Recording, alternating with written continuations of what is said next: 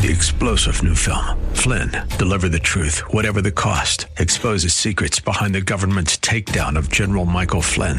Flynn knew what the intel world had been up to. He ordered the first audit of the use of contractors. This set off alarm bells. He told the truth. He was the most dangerous person for Donald Trump to hire. They had to get rid of Flynn. Flynn, deliver the truth, whatever the cost. Available now. Watch it today. Go to salemnow.com. salemnow.com. And now back to Lifeline with Craig Roberts. All right, welcome back to the conversation. Hour number 2 on this Thursday edition of Lifeline. Well, we've been discussing a bit of the political stalemate in Washington, D.C. I think it's important to be ever mindful that unlike, well, frankly, not that many years ago, when we seemed to go with breathers between election cycles, we would finish one election, and if it was a midterm, it'd be about a year before anybody even began really seriously talking about what was coming up at the beginning of the next election cycle. Well, those days are over with.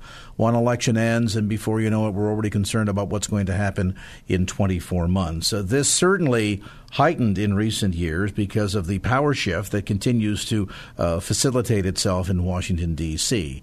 Very few of the pundits, and what were the numbers, like 85% guarantee that Hillary Clinton was going to win on election night in 2016. Surprise!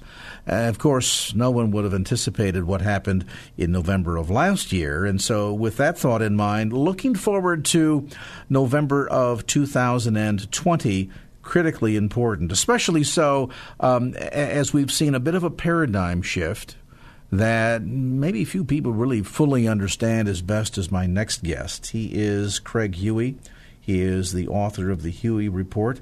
He is an accomplished speaker and publisher, and oftentimes speaks internationally at corporate gatherings, seminars, conferences, and whatnot. He's also a frequent commentator on Fox News. And Craig, always great to have you on the program. As I say, 2 Craigs are better than one.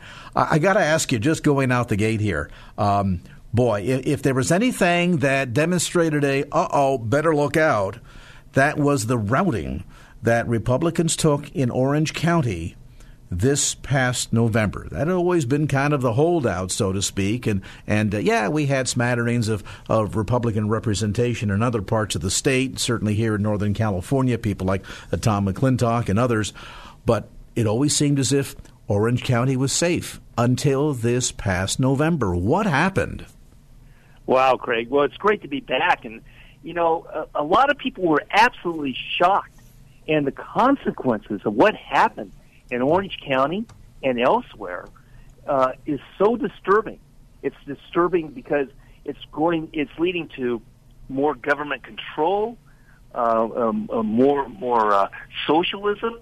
It's leading to attacks on religious liberty. And it's leading to a 2020 election that none of your listeners are going to like. And in Orange County, and you see such a great case of how the progressive left, how the Democrats and the socialists mobilize their base in the most advanced marketing to be able to win the election. They didn't win it because they're right on the issues. They didn't win it because most people agreed with their positions. They won it because they outsmarted the Republicans. They outsmarted the candidates with the most advanced marketing. And that's the danger for 2020. You know, what's surprising about this, it's not as if either party is living in a fog. And, you know, it's interesting because 2 years ago, when President Donald Trump won, everybody said, wow, you know, the Republicans have really got their act together. The Democrats, they are living in the last century. They don't know how to organize. They don't know how to recruit. They don't know how to turn out the vote. And here we are 2 years later, we've just flipped names. What have they glommed on to here? What's the secret sauce Craig, in your opinion? Because at the end of the day, most of the people that I talk to, and granted, I'm here on a conservative Christian radio station, so it's not like there's a bunch of screaming liberals at my left and at my right. But that said, most of the people that I talk to are not a part of the ultimate extremes. They're not a part of the 10% on either side of the right or left that will never have their minds changed, that will follow either Nancy Pelosi or Donald Trump off the cliff no matter what they say or do. I'm not talking about that group. I'm talking about everybody else in the middle that looks at the two extremes and says, what is going on and how can they, in a day and an age when, you say to people, free education for all, nobody ever stops to say who's going to pay for it. What is the secret sauce, in your opinion, that allowed Democrats to be able to turn about such a significant change in, 40 seats all told that were lost in the House, and again, the absolute routing that took place in SoCal?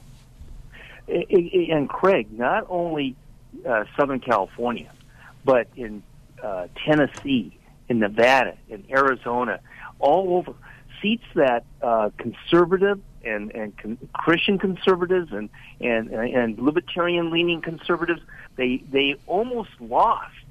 And Cruz almost lost in Texas, and Scott almost lost in Florida, and in Arizona, there's now a Democrat progressive left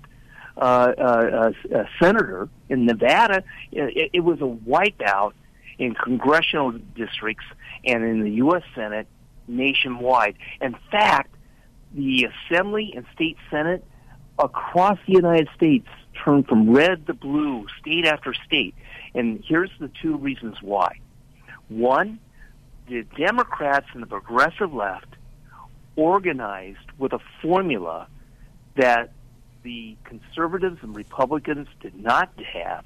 And two, the church that had been mobilized and activated back in 2016 for Donald Trump, they were asleep, and especially in California. It was a sleeping giant and ignored the election. And I give the victory for Donald Trump. He was outspent. Hillary raised and spent $1.4 billion, Craig. Donald spent $957 million. Now, that's still a lot of money, but he outdid her with doing basically the formula the progressive left did to win the 2018 election. And the Republicans didn't do a thing. They acted as if it was politics 15 years ago. And the Democrats, they were using the most advanced marketing strategies. And then the church, I spoke probably to maybe 2,000 pastors in 2018 about the election. I spoke to 500 pastors in San Diego area that were Hispanic pastors. They speak Spanish and only Spanish. I had to have an interpreter. These pastors, for the first time, I saw that they were really getting interested in what was going on. They see how our rights are being eroded, how the church is being attacked, how Christian values are under assault. But they didn't mobilize like Donald Trump was able to mobilize the swing state churches in Wisconsin and Florida and these states that won him the election. So those are the two main things. And it doesn't have to happen, but it's going to happen if the two things aren't corrected quickly, because the election has already started. Is there a lot of false confidence that's behind this, too? And I asked that question. I made reference earlier to the notion that the night of the election, we sat here, we were doing election night coverage, and we were watching all the major networks saying, 85% chance, Hillary Clinton, this thing is in the bag. and curiously, at one point, turned over to MSNBC, and there on the set was Michael Moore. And Michael Moore, disheveled looking with the baseball cap on, it looks like he just, stepped out of the Giants baseball game in the bleachers, having watched, a doubleheader, turned to the camera and said, "Don't underestimate the power and influence of Donald Trump and what he has done in capturing the attention of many key states during this election. And it's interesting because there was that attitude, and we saw it after the fact, or even during the fact, rather. Michigan, Pennsylvania. Hillary Clinton barely gave a second thought to either one of those states. There was this predominant attitude, we got this. Don't have to worry. We got this. Did that sneak into the Republican side after the Trump victory, that we came to the midterm elections, and in a lot of cases, many voters just felt as if, hey, we got this, and there wasn't that need to turn out to the polls, especially amongst evangelical voters? I'm sure that was part of it. If you go back to what happened, the Democrats thought Hillary was going to win. The Republicans thought Hillary was going to win. The Democratic leadership and consultants thought Hillary was going to win. The Republican consultants thought she was going to win. Hillary thought she was going to win, and Donald thought she was going to win.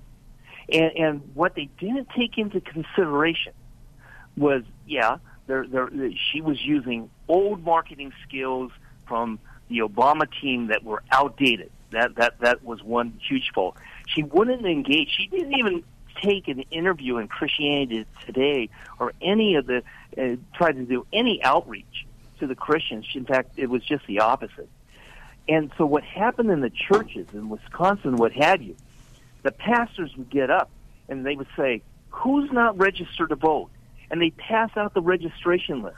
And then they would have people within the church who went to their small groups and went to their church membership, and on election day, they made sure those people went out to vote. Those were low propensity voters. In other words, voters who normally don't go to the poll. The polls never saw it. Nobody knew it was happening, and yet it was the church that went out in a massive way. Donald Trump got 81% of the evangelical vote. That's never happened before. 27% of all the voters were evangelicals. And then it collapsed in the year 2018. It just collapsed, especially here in California. And it was an absolute disaster. So, Craig, what happened was they gathered their volunteers. They knew who the potential voters were, and then they did a thing called ballot harvesting. And that transformed this election.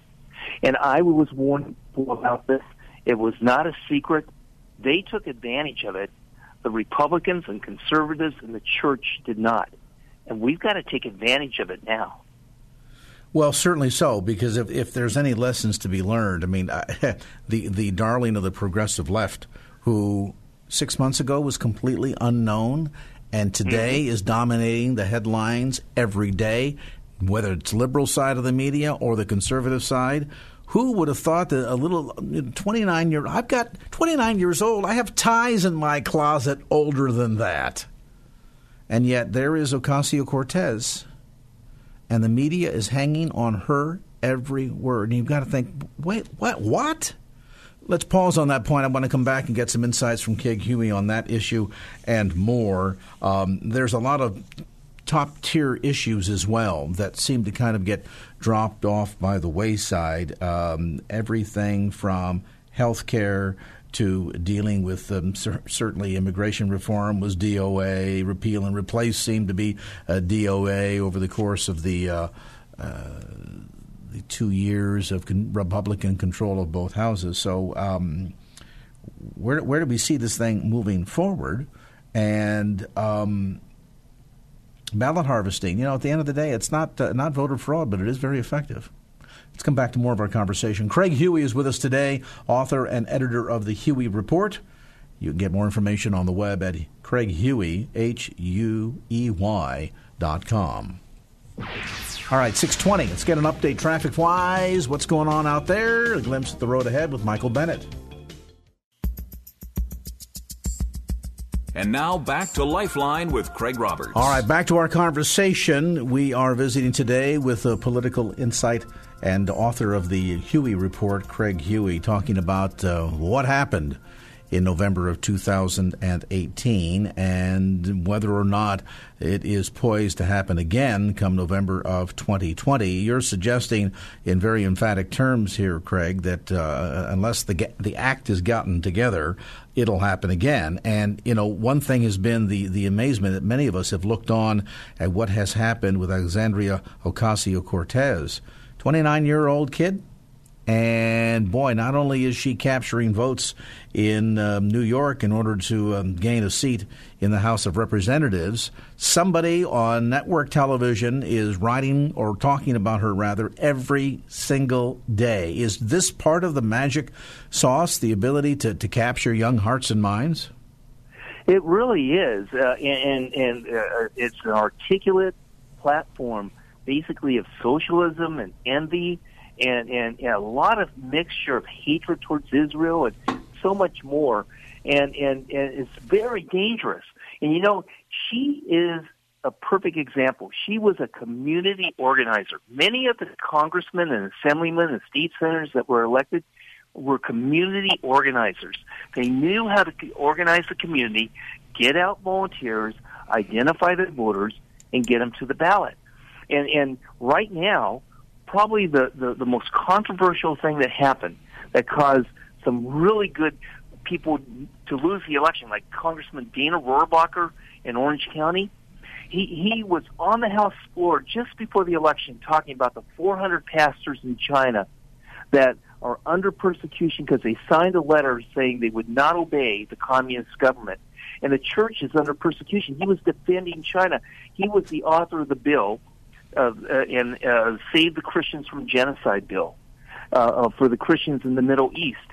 And he lost because of ballot harvesting. And what that was, what wiped everybody out, was something that in 18 states it's illegal. The other states it is legal. In California, they made it legal 2 years ago. And the progressive left took advantage of it. And what they did, they would have somebody go to doors, get the ballots, and maybe they had 100, 200, 300, 400 ballots they would gather, and then go to the register of voters and hand them in. And they could do that even 5 days after the election.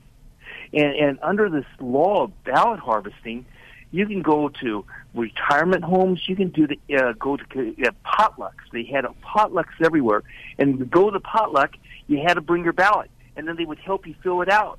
And they filled it out based upon what they recommended. And it is open to fraud. It's a horrible thing, but it's the reality. And until it changes, we've got to live with it. And you know what Christians can do, Craig? Christians can have events at their church. If the pastor would organize a ballot harvesting day at the church, they could come in, they could have somebody talk about how to vote their values, vote for people who want to defend the persecuted church, vote for somebody who wants to defend homeschooling, vote for somebody who is upholding Christian values. And people in the church can hand that over to somebody who takes it into the voter registration, and all of a sudden the church is voted. We've got to be as smart and smarter than what these organized people are that are winning these elections. And they're organized, they're purposeful, and they're outsmarting the Republicans and the conservatives and the libertarians and definitely the Christians. So what you're suggesting here is that as you analyze what happened in November, it is perhaps ultimately less about hardcore issues. I mentioned a few of them before the break, immigration reform, tax reform, free stuff, meaning, education from cradle to grave for free. Don't worry about who pays for it. It is less about dealing with the issues and more about the old adage, grassroots, getting down there and getting out, working for every individual vote. And with this concept of voter harvesting, it's not voter fraud. It's not illegal, as Craig points out, in California, but it can be very manipulative. And, I've seen this with my own parents. Hey, I'm sitting here with my ballot, and I don't really know who to vote for Secretary of State here in California. Who do you recommend? And some ways it used to feel like I got 3 votes, mine, my mother's, and my father's. So they've essentially said, hey, what a great idea. And they've put the old adage of community organizing, and the last guy that I knew that knew how to be a community organizer went from being the junior senator of Illinois that nobody had ever heard of to two-term president of the United States. They've really learned how to catch the tiger by the tail, haven't they? They have. And Craig, many of your listeners know of Corona, California, down in Southern California, out by Riverside. And in Corona, California, there were actually 3 pastors running for city council. Now, in a normal election, they would have won. But because of the ballot harvesting, the Democrats were able to get so many people to vote down ticket and told them exactly who to vote for judges, for propositions, for state legislature, for city council and school board. And it overwhelmed the normal election cycle. And that's what's happening in 2020. And if we don't do something about it, we're not going to only see the blue wave that's happened. We're going to see a blue tsunami in 2020 that is going to take back all the gains with the economy and religious protection and even the protection of the persecuted church. No administration, no president has ever defended the persecuted church and worked with countries all over the world to protect Christians, as has Mike Pompeo and Sam Brownback, the ambassador of religious liberty. And yet, all that's going to be reversed if we don't take a stand. We've got to stand firm. We've got to do this wisely, and we've got to mobilize the Christian vote.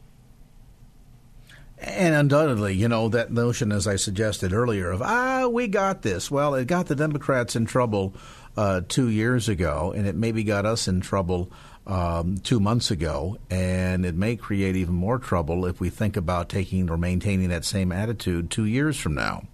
Craig Huey with some great insights, author, editor of the Huey Report. Information available on the web at CraigHuey.com. That's Craig, H-U-E-Y, CraigHuey.com. 6:31. Let's get caught up in some traffic here, shall we, right quick? Find out what's going on out there. Michael Bennett, what you say?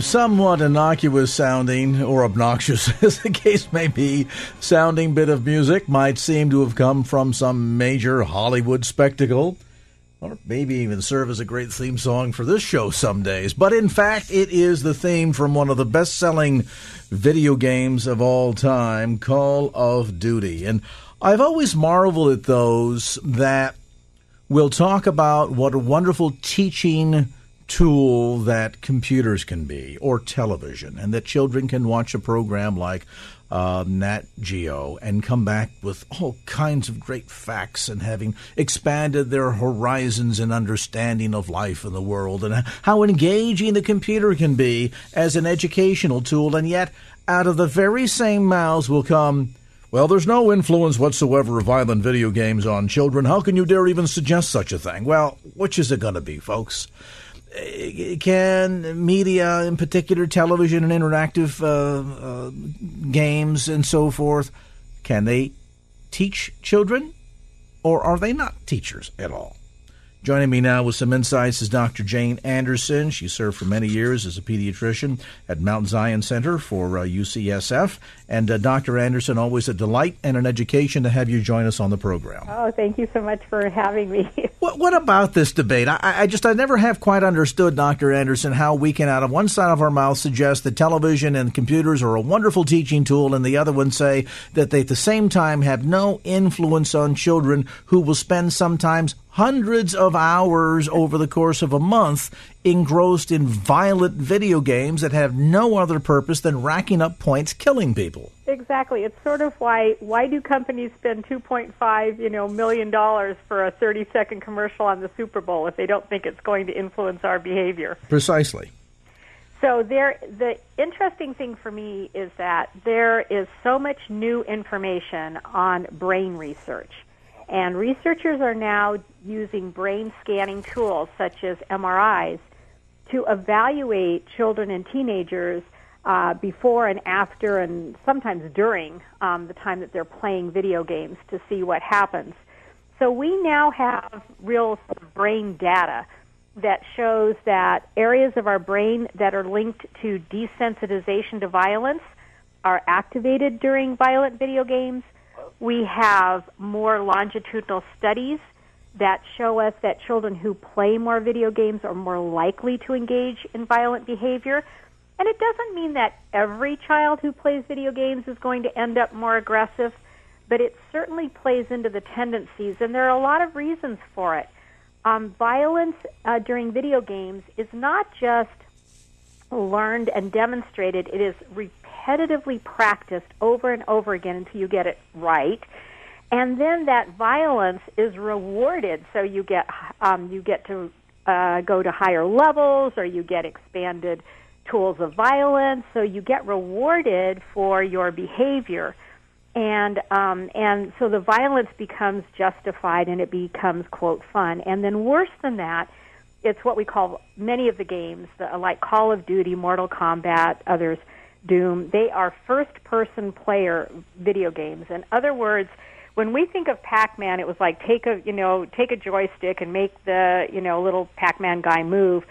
You weren't actually Pac-Man, but the first-person player games, you are actually the player, and you see the world through the player's eyes. And that's why some of the school shooters had never held guns before. The kids in, I believe it was Mississippi, in Pearl, Mississippi, that student had never held a gun before, but he'd practiced on video games, and so he was able to have direct hits to students who were running, but he got them with one shot and killed them, which is, better than most, police agencies or soldiers can do, but he'd been practicing. Well, and we've seen cases where military, including our own, are extremely interested in talking to potential recruits who have very high marks in video gaming, because these same individuals who, as you point out, often have no experience shooting an actual weapon whatsoever,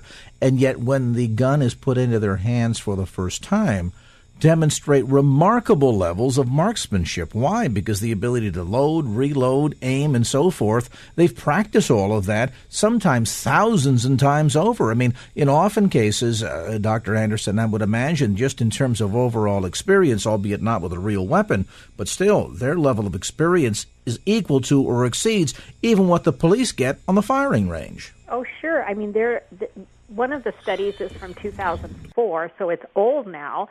But boys between 8 and 13 years of age were playing 13 hours a week of video games, and most of those are violent. So although not all video games are violent, 10 of the top 20 game sellers are violent. And it is a multi-billion-dollar industry, $11.7 billion we're spending. So I always like to tease and say, don't tell me we don't have enough money to do X, Y, Z. Excellent point. You make reference to a number of these studies that are out there, the growing body of evidence that suggests that, of course, there's a connection to violence after they've seen and been programmed by this kind of so-called entertainment. I'm curious to find out what the brainwave activity is showing, and most importantly, what needs to be the warning word here. Even after the heels of events like Sandy Hook, we're teaching our children that violence is entertainment. In real life, when we engage in wars that we do, we teach our children that that's the way adults settle disputes. And then when our kids grow up and turn the guns on us or act out violently against us, We wonder what happened to little Johnny, that maybe because he wasn't breastfed as a child, he's acting this way. We've trained these kids to behave like this. Why are we, as a society, surprised? Rhetorical question. Better put, what can we who understand it and get it do to overcome all of this? We'll continue with more of our conversation with Dr. Jane Anderson as Lifeline continues.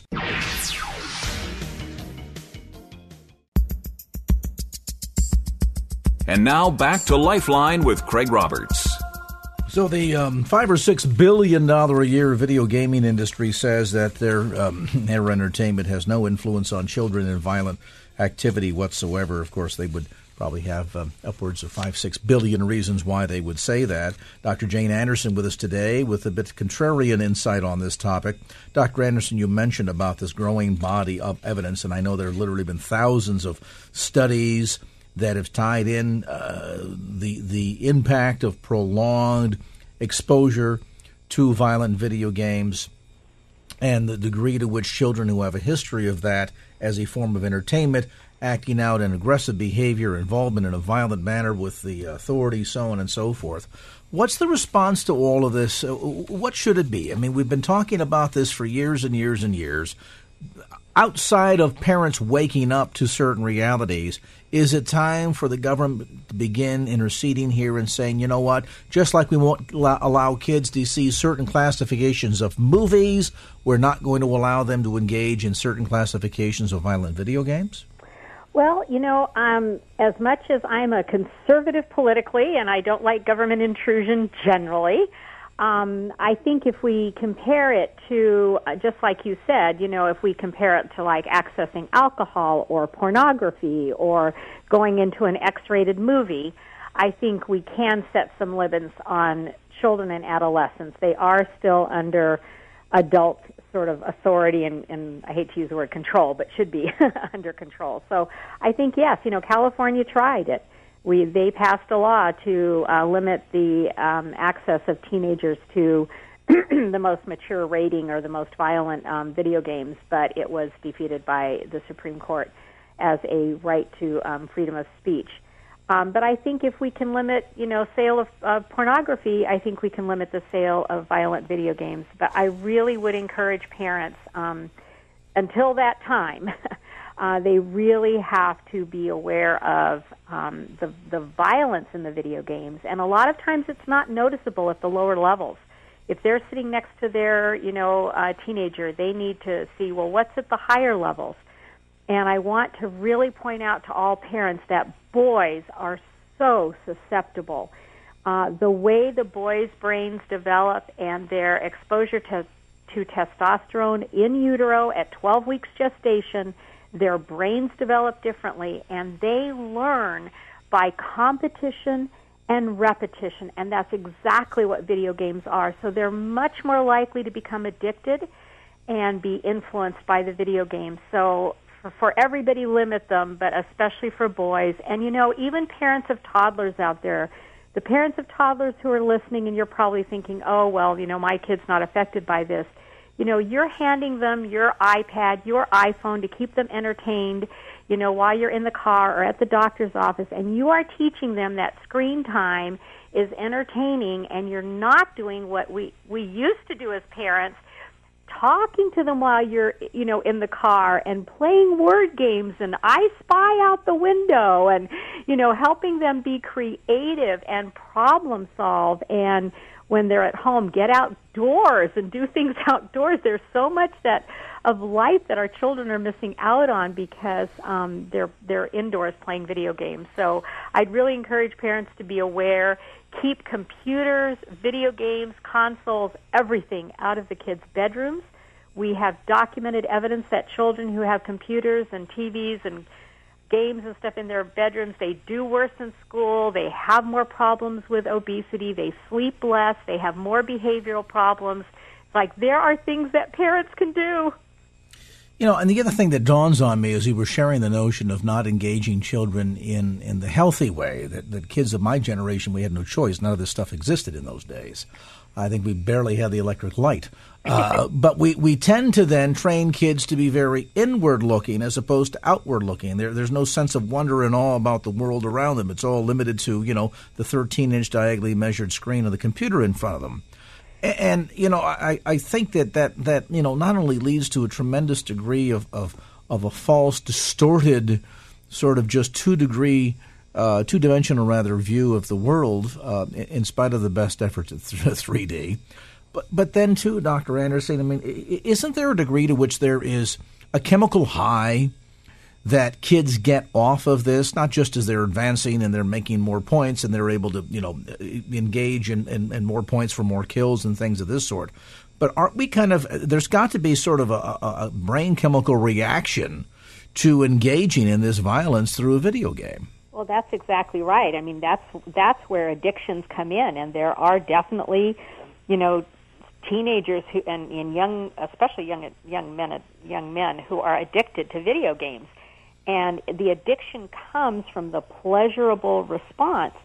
And unfortunately, there's like a gate in our brain, and it's only going to let through certain sensations. So, for instance, if I'm sitting here, I'm not paying attention necessarily to where my feet are or what smells are in the room or whatever. The brain determines what is sensational, what is new, what is innovative and creative, and it lets those sensations through, which is why you have to have sort of different, more creative, worse violence at the higher levels using worse weapons, because that keeps that excitement and that adrenaline going, and it allows your brain to take in that sensation, and then it stimulates your dopaminergic system, and that's what contributes to this need for more and more. No, just as much as we see the same thing played out in real life, that oftentimes children who engage or adults who engage in violent behavior then need to go higher and higher and higher in order to receive sort of the same kind of chemical enjoyment out of it. That's exactly right.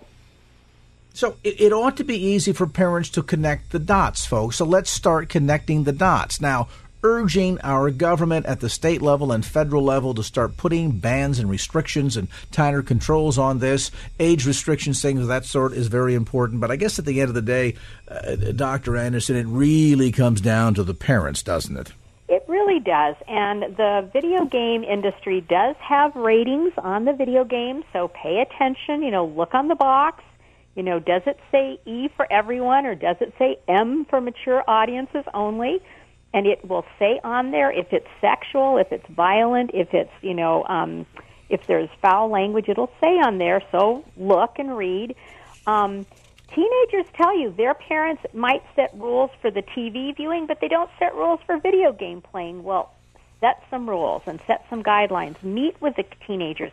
Hey, what do you think you're doing when you're playing video games? What activities are you not participating in?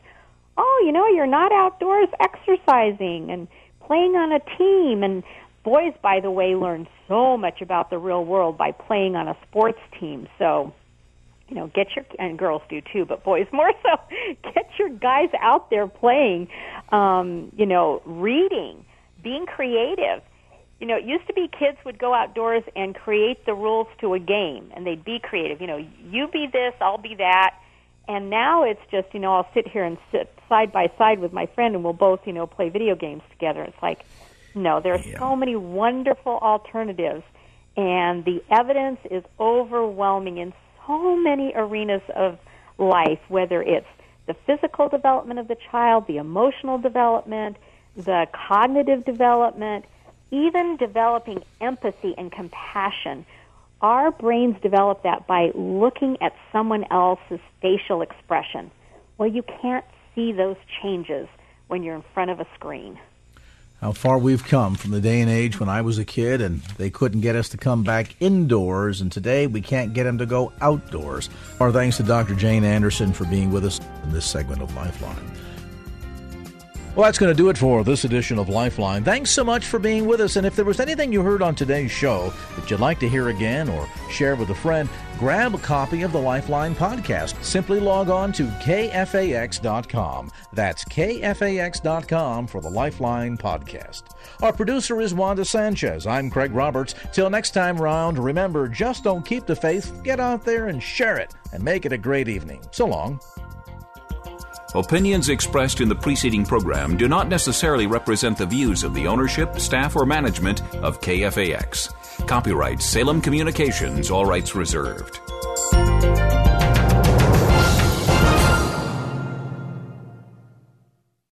Three-star General Michael J. Flynn, head of the Pentagon Intelligence Agency, knew all the government's dirty secrets. He was one of the most respected generals in the military. Flynn knew what the intel world had been up to. He understood its funding. He ordered the first audit of the use of contractors. This set off alarm bells.